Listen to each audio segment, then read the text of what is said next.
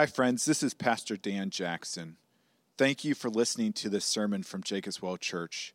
My hope and prayer is that this message will be a blessing to you and lead you into worshiping and enjoying our great and gracious God. With that said, let me encourage you to use this message as a supplement to and not a replacement of a local church. Christ did not establish his church simply for us to consume messages, but so that we could be intimately invested in each other's lives as an authentic covenant community. Again, thank you for listening, and if you want more information about Jacob's Well Church, please visit our website at www.jacobswellgb.org. And if you would, please open up to James chapter 2.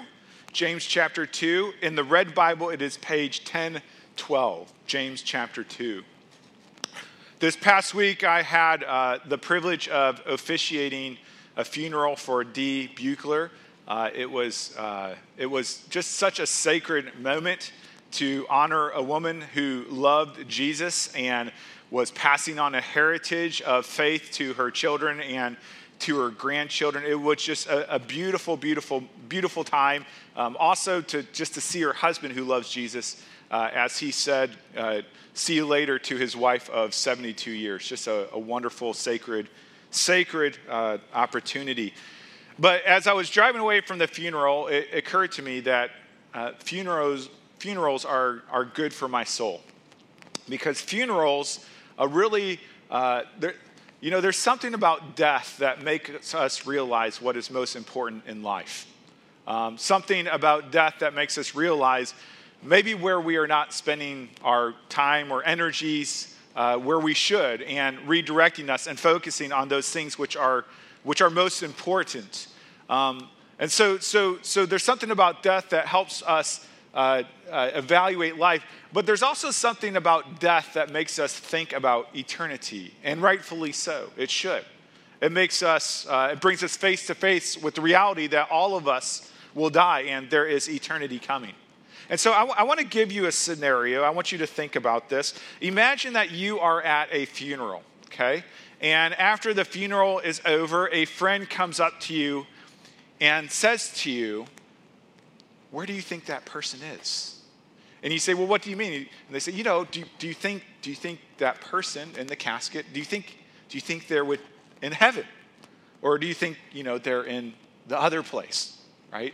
And the appropriate response in this time might be, "Hey, let's grab coffee. Let's talk about this later." Or an appropriate response might be, only the Lord knows, but do you know where you are going to be when you die? That's probably a more appropriate response. But just entertain this with me for a little bit. And so you say, "Well, why are you asking?"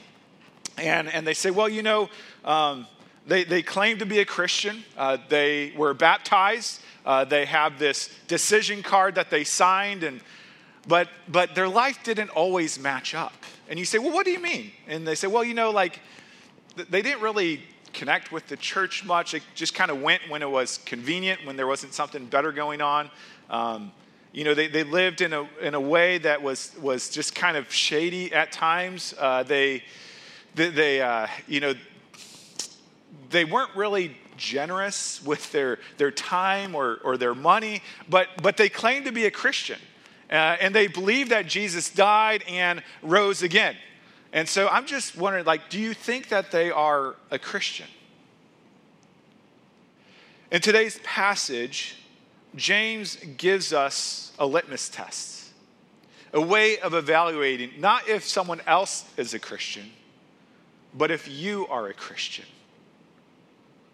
And so we look here to James chapter 2, not to evaluate other people, but to evaluate our own faith, to determine, do we have saving faith in Jesus Christ? And so look with me, if you would, in James chapter 2, verse 14 through 26. This is God's word. "What good is it, my brothers, if someone says he has faith, but does not have works? Can that faith save him? If a brother or sister is poorly clothed and lacking in daily food, and one of you says to them, go in peace, be warmed and filled, without giving them the things needed for the body, what good is that? So also faith by itself, if it does not have works, is dead. But someone will say, you have faith and I have works. Show me your faith apart from your works, and I will show you my faith by my works. You believe that God is one. You do well. Even demons believe and shudder. Do you want to be shown, you foolish person, that faith apart from works is useless? Was not Abraham, our father, justified by works when he offered up his son Isaac on the altar? You see that faith was active along with his works, and faith was completed by his works. And the scripture was fulfilled that says, Abraham believed God, and it was counted to him as righteousness, and he was called a friend of God. You see that a person is justified by works and not by faith alone. And in the same way, was not also Rahab the prostitute justified by works when she received the messengers and sent them out by another way? For as the body apart from the spirit is dead, so also faith apart from works is dead. Let's pray.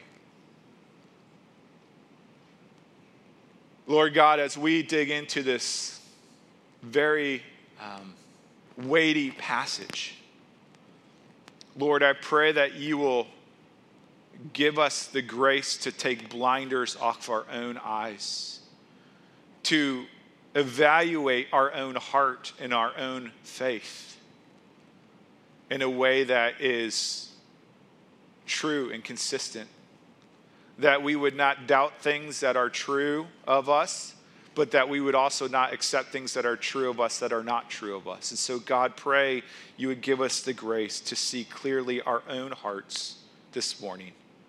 We pray this in Jesus' name. Amen. Everyone you meet is a person of faith. You are a person of faith, even if you are not a Christian. If you follow Jesus or Buddha or Muhammad or some other higher power, or even if you follow no God at all, you are a person of faith because you believe in something. And so the question today is not if you have faith, but what kind of faith do you have? In verse 14, James says, what good is it, my brothers, if someone says he has faith, but does not have works? And then he says this, can that faith, meaning there's different faiths, can that faith save him?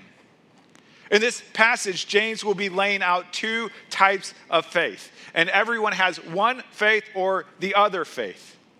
And in verse 14, James says there is a faith that saves, and there is a faith that does not save. And so throughout this passage, he links other descriptions of this saving faith and non-saving faith. You'll see it there in your bulletin.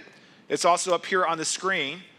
But non-saving faith, he also describes as dead faith in verse 17, useless faith in verse 20, and inactive faith in verse 22. Saving faith, he describes as a living faith, a useful faith, and an active faith. Sometimes he doesn't say that exactly, but by implication, he says it.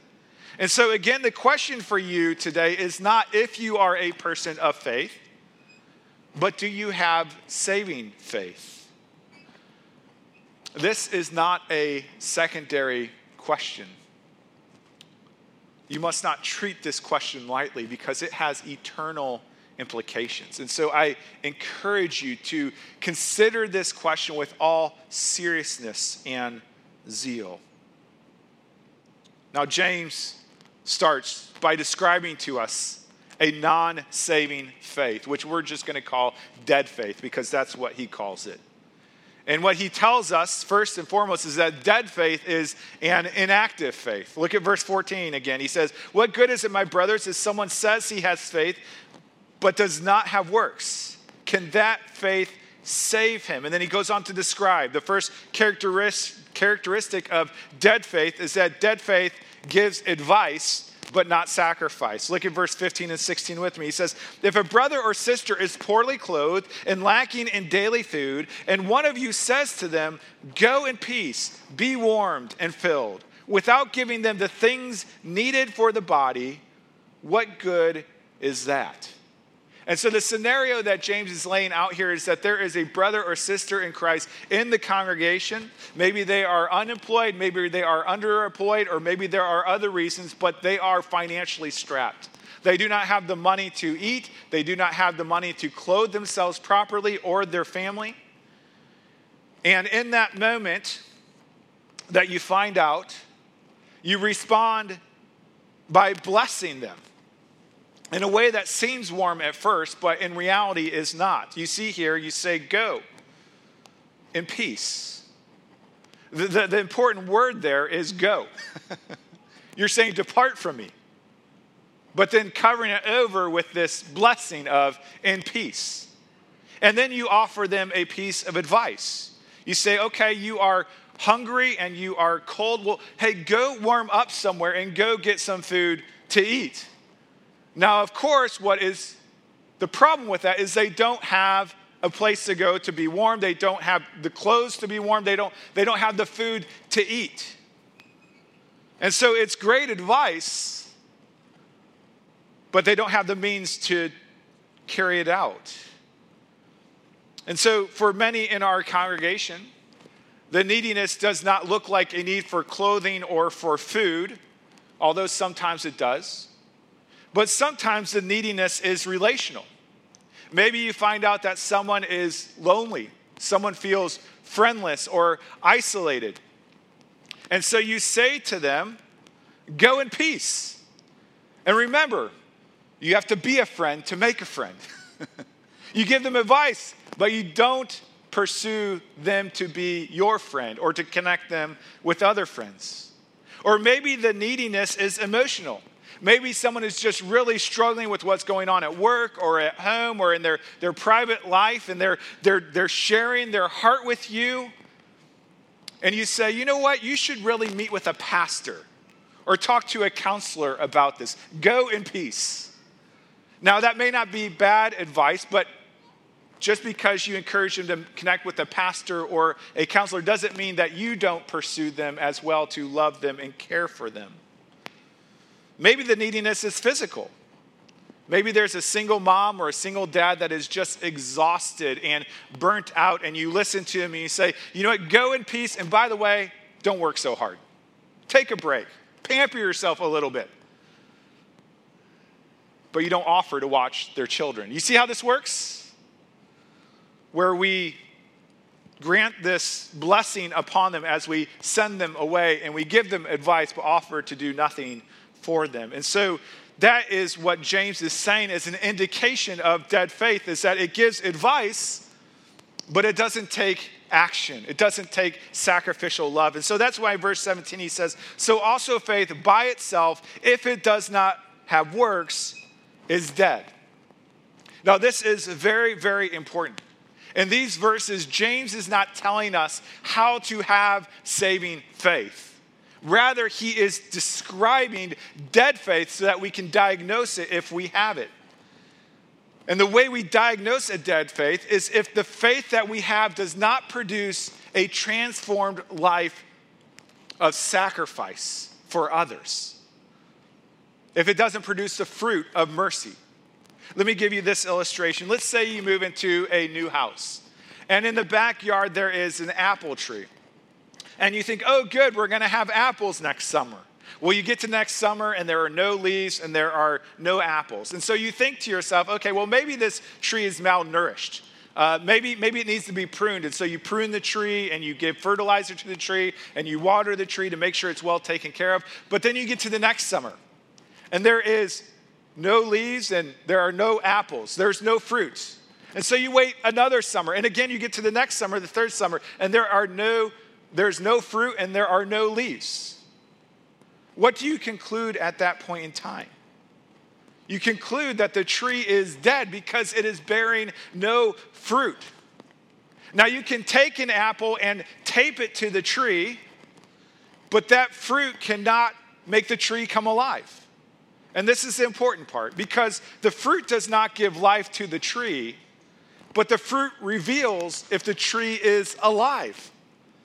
In the same way, if your faith bears no fruit of sacrificial love towards others, if your faith does not transform your heart to mercy and generosity, if your faith is merely secluded to religious duties on a Sunday morning, the only reasonable conclusion is that you have a dead faith, not a living and active faith. And so dead faith gives advice, but does not bear the fruit of sacrifice and compassion and generosity towards brothers and sisters in Christ. The second test that he gives, or the second indication he gives of dead faith, is that dead faith has orthodoxy, but not orthopraxy. Now, those are big words. I will define those for you. First off, orthodoxy. Orthodoxy is generally accepted doctrine. So for Christians, the death and resurrection of Jesus is an orthodox belief. It is widely held by Christians that Jesus died and rose again. That is orthodoxy. And so in verse 19, James says, you believe that God is one. You do well. This is an orthodox belief of the Jews. It's referring back to Deuteronomy chapter 6, which is called the Shema, which was very important for them. It was kind of like their John 3:16, but Deuteronomy 6:4 said, "Hear, O Israel, the Lord our God, the Lord is one." It was speaking against polytheism, saying we don't have many gods, we have one God. There is only one true and living God. He is the Lord God. And James is saying, you believe that God is one. You believe there's only one true God. Good, you should believe that. But then he goes on. Verse 19 again, he says, you believe that God is one. You do well. Even the demons believe and shudder. Did you know that demons were trained in the seminary of heaven? Throughout the Gospel of Mark, the only ones who know the identity of Jesus throughout the whole Gospel until after the crucifixion, the only ones who know the identity of Jesus are the demons. They constantly say, you are the Son of God. Demons are better theologians than you. Demons are better theologians than your pastor. Demons are better theologians than the greatest scholars in this world. Demons have precise orthodox theology, so much so that when they consider the greatness and awesomeness and the holiness of God, it says it makes the demons shudder. But this orthodox faith for the demons, and also as we see for Pharisees and Sadducees in the New Testament, is a dead faith, not a saving faith, and not an active faith, at least not in the ways that are consistent with God's mercy. You see, a strong orthodox theology is a great gift from God, but it only qualifies us to be demons. You know, in Green Bay, there is a wide acceptance of orthodox beliefs. Almost everyone in Green Bay would say that they believe in Jesus as the Christ, that he died, that he rose again. Almost everyone has heard of and believes in the Trinity. But what James is telling us here is that orthodoxy without orthopraxy is dead faith. And so what is orthopraxy? Well, if orthodoxy is right doctrine, orthopraxy is right practice. Not that we ever practice our faith perfectly. We don't always do that. But if the doctrine of God's grace and mercy and compassion towards you in Christ does not move you to show grace and mercy and compassion towards others, James says, beware. Your faith is dead. He continues in verse 20 and says, do you want to be shown, you foolish person, that faith apart from works is useless? In other words, it's empty, it's vain. And so here's what James is saying. He's saying that there is a faith in God that is a dead and powerless faith. It is the faith of demons. It is a faith that is useless to your brothers and sisters in the church. It is a faith that does not transform your heart and your life. It is a faith that is useless to save you. During the Reformations, there was many reformers. I think it started with Martin Luther, who put this passage in this way. It might have been John Calvin, but he says this. I think we have it up here on the screen. He would say, we are saved by faith alone, but saving faith is never alone. Did you get that? He says, we are saved by faith alone, but saving faith is never alone. Let me expand that for you. We are saved by faith alone and not by good works, but saving faith is never alone because it is always produces good works. We are saved by faith alone and not by good works, but saving faith is never alone because it always produces good works. And so indications of dead faith is that you give advice, but not joyful self-sacrifice to others. Another indication is that this saving faith has given you, another indication of dead faith is that you may have orthodoxy, you may have some right beliefs, but it does not transform your life to orthopraxy, to living out your faith consistent with your beliefs. Saving faith is a transforming faith that transforms our hearts, and as it transforms our hearts, it transforms our actions. And so James starts by exposing dead faith. But now he goes on to tell stories of living faith, stories that his original audience would have been familiar with, stories from the Old Testament. And first, he shows that saving faith is an active faith for patriarchs. Look at verse 20 with me. He says, do you want to be shown, you foolish person, that faith apart from works is useless? And then he goes on, he says, was not Abraham, our father, justified by works when he offered up his son Isaac on the altar? Okay, this is going to take some explaining. So back in Genesis chapter 12, we were introduced to this man named Abraham. Abraham lived in Ur. He was a worshiper of pagan gods. And the Lord God, by his grace, spoke to Abraham. And he said to Abraham to come and to follow the Lord to a land that he will give to him and to his descendants. And so in a great act of faith, Abraham obeys. He packs up his family and he heads out to a land that he doesn't know where he's going to, but he's going because he's following what the Lord has told him to do. God also promises Abraham that his barren wife will have a child, and that through this child, all the nations of the earth will be blessed. Now, this is a tremendous promise because when Abraham receives this promise, his wife Sarah is 65 years old. She is barren and she is postmenopausal. It is impossible for her to have a child. And yet in Genesis 15, it says that Abraham believed the Lord, and it was counted to him as righteousness. And so we see in this, and this gets important, but so what we see is that Abraham is counted righteous because he believed the promise of God. God then waits 25 years. Sarah is now 90 years old. Abraham is 100 years old, and they have their first child, Isaac. And as you can imagine, they cherish this child, Isaac, which they had been waiting for generations. I mean, if anyone would be a helicopter parent, it would be these parents, right? They had been waiting so long for this child, for this promised child, this miracle baby. Finally, he was born. And then God decides to test Abraham's faith. And he says to Abraham, take your son, your only son, Isaac, whom you love, and go to the land of Moriah and offer him there as a burnt offering on one of the mountains of which I shall tell you. And then the next verse is amazing. It says, so Abraham rose early in the morning, saddled his donkey, and then for 3 days they traveled so that he could offer his son as a burnt sacrifice to the Lord, his only son, his beloved son.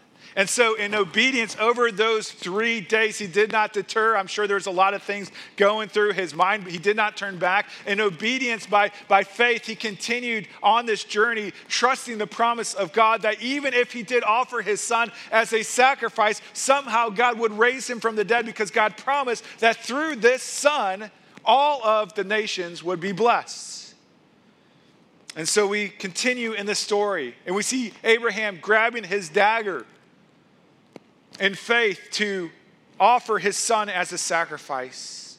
And then we read that an angel of the Lord called to him from heaven and said, Abraham, Abraham. And he said, here am I.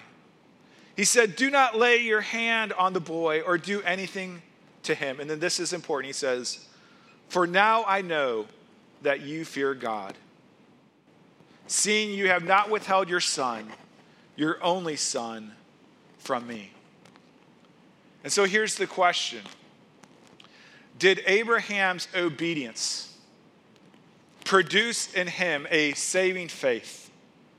Or was it a saving faith in God that led him to obedience? I think the obvious answer is the second. The only reason he would obey immediately and for those 3 days is because he had faith. And his faith took the form of actions. And so that's why in verse 21 it says, was not Abraham our father justified by works when he offered up his son Isaac on the altar? Now this is a very, confusing verse in the Bible. Many people are uncomfortable with this because it seems to contrast the rest of what Scripture says. The Apostle Paul, particularly in Romans 3, says, for by works of the law, no human being will be justified. He also says, for we hold that one is justified, as declared righteous, by faith apart from the works of the law. Paul even uses Abraham as an illustration. He said Abraham was justified, for if Abraham was justified by works, which he's saying he wasn't, he has something to boast about. And so it appears that James and Paul are preaching two different gospels. It appears that Paul is saying you are saved by faith and not by works. And it appears as if James is saying you are saved by works and not by faith alone.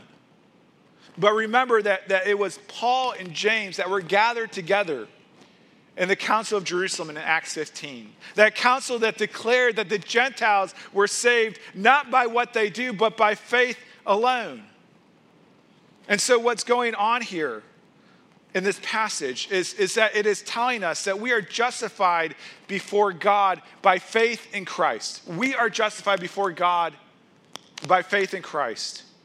But our faith is justified, that is proven to be true, by our works. As many of you know, I grew up in Missouri. I'm kind of a Southern belle. And when Trish and I first moved up to the other side of the state, I was doing some substitute teaching.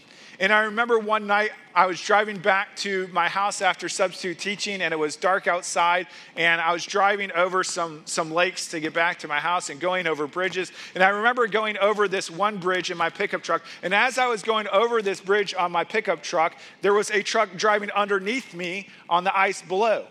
And for someone who grew up in the South, this was mind-blowing. I almost thought I was having a hallucination because I'd never seen cars drive on ice before. I know it's probably normal to you. For me, it was absolutely crazy, okay? And so imagine if earlier in that day I was sitting with this guy in a parking lot and we're by the lake and he says, you know what?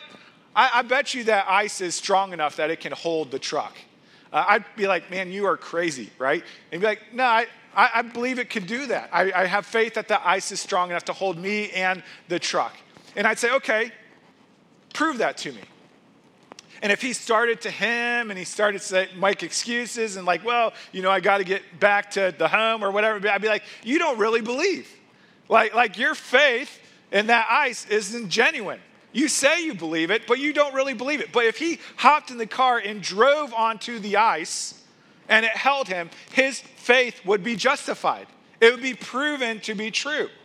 His faith would be proven to be true, and that the thickness of the ice would be proven to be true. You see, it was by that works that his faith was justified, that it was affirmed, that it was proven to be true. He already had the faith, but it confirmed the faith that he had.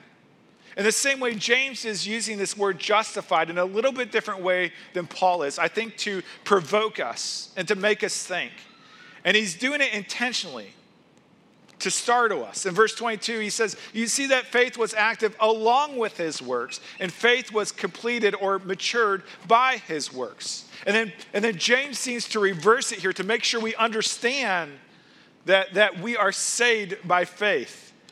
Verse 23, he says, and the scriptures was fulfilled that says, Abraham believed God, and it was counted to him as righteousness. And he was called a friend of God. And so there in verse 23, he makes it very clear. How was Abraham counted righteous before God? It was by faith. It was by believing in God. But his faith was justified. It was proven by his works. Now, as you hear the story of Abraham, you may think to yourself, well, that's great for patriarchs, right? But I'm no patriarch. I have a checkered history. Pastor Dan, if you even knew what I did this past week, you would see that my situation is pretty hopeless. But here's the good news that is in this passage. We see that saving faith is an active faith, not just for those of high morality, but for those of low morality. Saving faith is an active faith, not just for patriarchs, but for prostitutes. Now, before you email me, that's what this version says, okay? This is what these verses say. Look at verse 24 with me. He says, you see that a person is justified by works and not by faith alone. And in the same way, was not also Rahab, the prostitute, justified by works when she received the messengers and sent them out by another way? If you're not familiar with the story of Rahab, Rahab was a woman living in Jericho in the midst of the promised land. And Israel sends 2 spies in to spy out Jericho before they come and overtake that city because it's part of the promised land. And when they go into the city, they lodge at Rahab's house in the lodge there. And so the king of Jericho hears about this and sends his men to go and to seize the spies in Rahab's house. And so they come to Rahab's house, and Rahab says, hey, they escaped out the gate. You better go get them. But she's hiding the spies up on her roof. And so after she sends the guardsmen away, she goes to the men and she makes this amazing proclamation of faith. She says, I know that the Lord has given you the land, for we have heard how the Lord dried up the waters of the Red Sea before you when you came out of Egypt, and what you did to the 2 kings of the Amorites. And then she says this.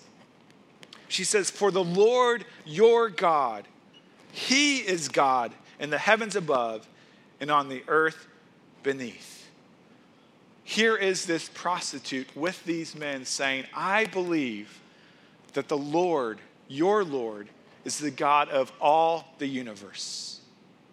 And so here we look back at verse 25, and it says, in the same way was not also Rahab, the prostitute, justified by works when she received the messengers and sent them out by another way. We read verse 25 and we say, really, James?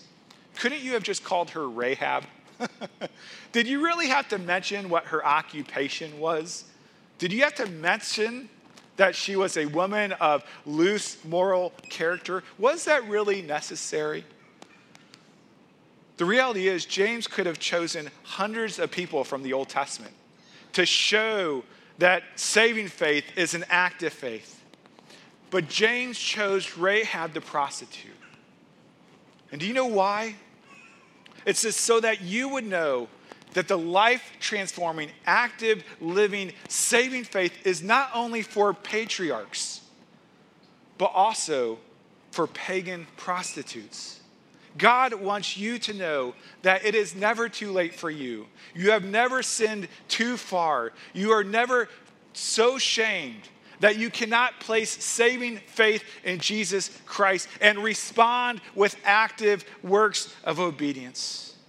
James ends this section with this small illustration. He says, for as the body apart from the spirit or from breath is dead, so also faith apart from works is dead. And so he's basically saying this. Listen, if you're driving down the road and you see a raccoon in the middle of the road, and for some weird reason you get out of your car to go check it out, and you notice that the raccoon is not breathing, you know the raccoon is dead because there is no longer breath in it. And so that body is useless. It is just a rotting carcass. In the same way, if your faith does not have activity of sacrifice, of love, of mercy towards other, it is a useless faith that is powerless to save you. Let me end with this story. John Wesley was born into a strong Anglican home. His father, Samuel, was a priest in the Anglican church. His mother, Susanna, taught religion and moral faithfulness to her 19 children. John Wesley attended Oxford and was a very good scholar. He knew all the right answers because he was raised in the faith. He was a part of something called the Holiness Club. I know, doesn't that sound fun? He was part of something called the Holiness Club, which his brother started up. And they took vows to lead holy lives. They took communion once a week. They prayed daily, visited prisoners. Wesley got up at 4 a.m. to pray for 2 hours before he would study his Bible. After college, Wesley was ordained in the Anglican Church. And after 6 years of ministry, he sailed to America, to Georgia, to minister amongst the natives. His ministry was a colossal failure, but on the way there, his ship encountered a horrific storm. And in the midst of that horrific storm, he feared for his life. But on the other side of the ship, he noticed some German Moravians who were also on their way to share the gospel with the natives in America. And they weren't afraid at all. As a matter of fact, in the midst of the storm, they were singing praises to God. And so when they got off of the ship, Wesley went to them and he asked them, how could they have such calm and peace in the midst of the storm? And they simply asked him a question. They said, do you have faith in Christ? And Wesley said, of course I do. I'm a minister of the gospel, right? I'm an ordained priest. I'm going to lead a church. And yet when Wesley returned back to his home country of England, he concluded that he did not have saving faith in Christ. He actually said, I fear those words were vain words. But then on May 24, 1738, something amazing happened. And he journals about it. And so let me read to you from his journal. He says, in the evening, I went very unwillingly, I love it, I went very unwillingly to a society in Aldersgate Street where one was reading Luther's preface to the Epistle of the Romans. About 9:15, while he was describing the change which God works in the heart through faith in Christ, he says, I felt my heart strangely warmed.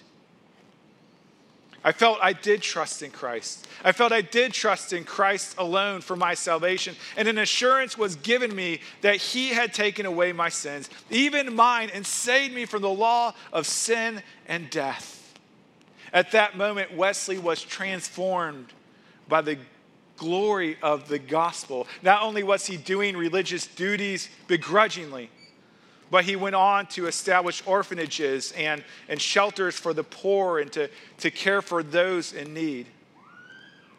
You see, John Wesley, throughout his childhood and his college years and even pastoral ministry, had faith in Jesus.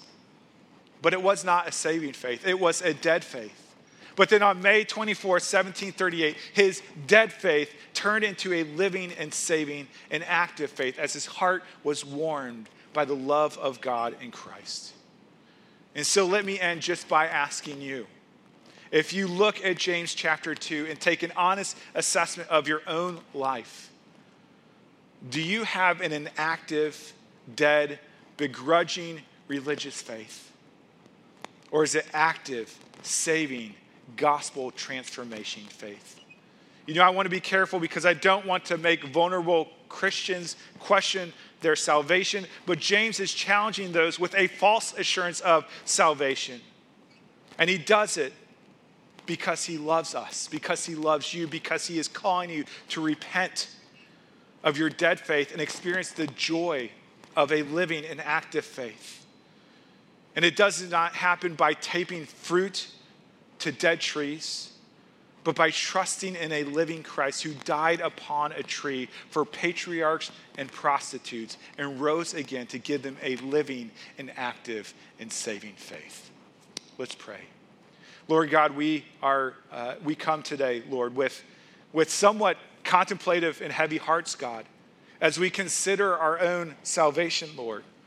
God, I pray for those who are maybe vulnerable in the faith, but do have saving faith, that are overly critical of themselves in this moment, God. Pray you would reassure them of their saving faith, God. But Lord, I pray for those here who are proud in their faith, who believe that they have saving faith, but it is not legitimate. It is a false assurance of salvation, God. Lord, I pray that you would shake them out of their false assurance and help them to find assurance in you, Lord God, that they would trust in Christ and Christ alone for their salvation, and the joy of your love would transform their life into a living faith. And we pray this in Jesus' name.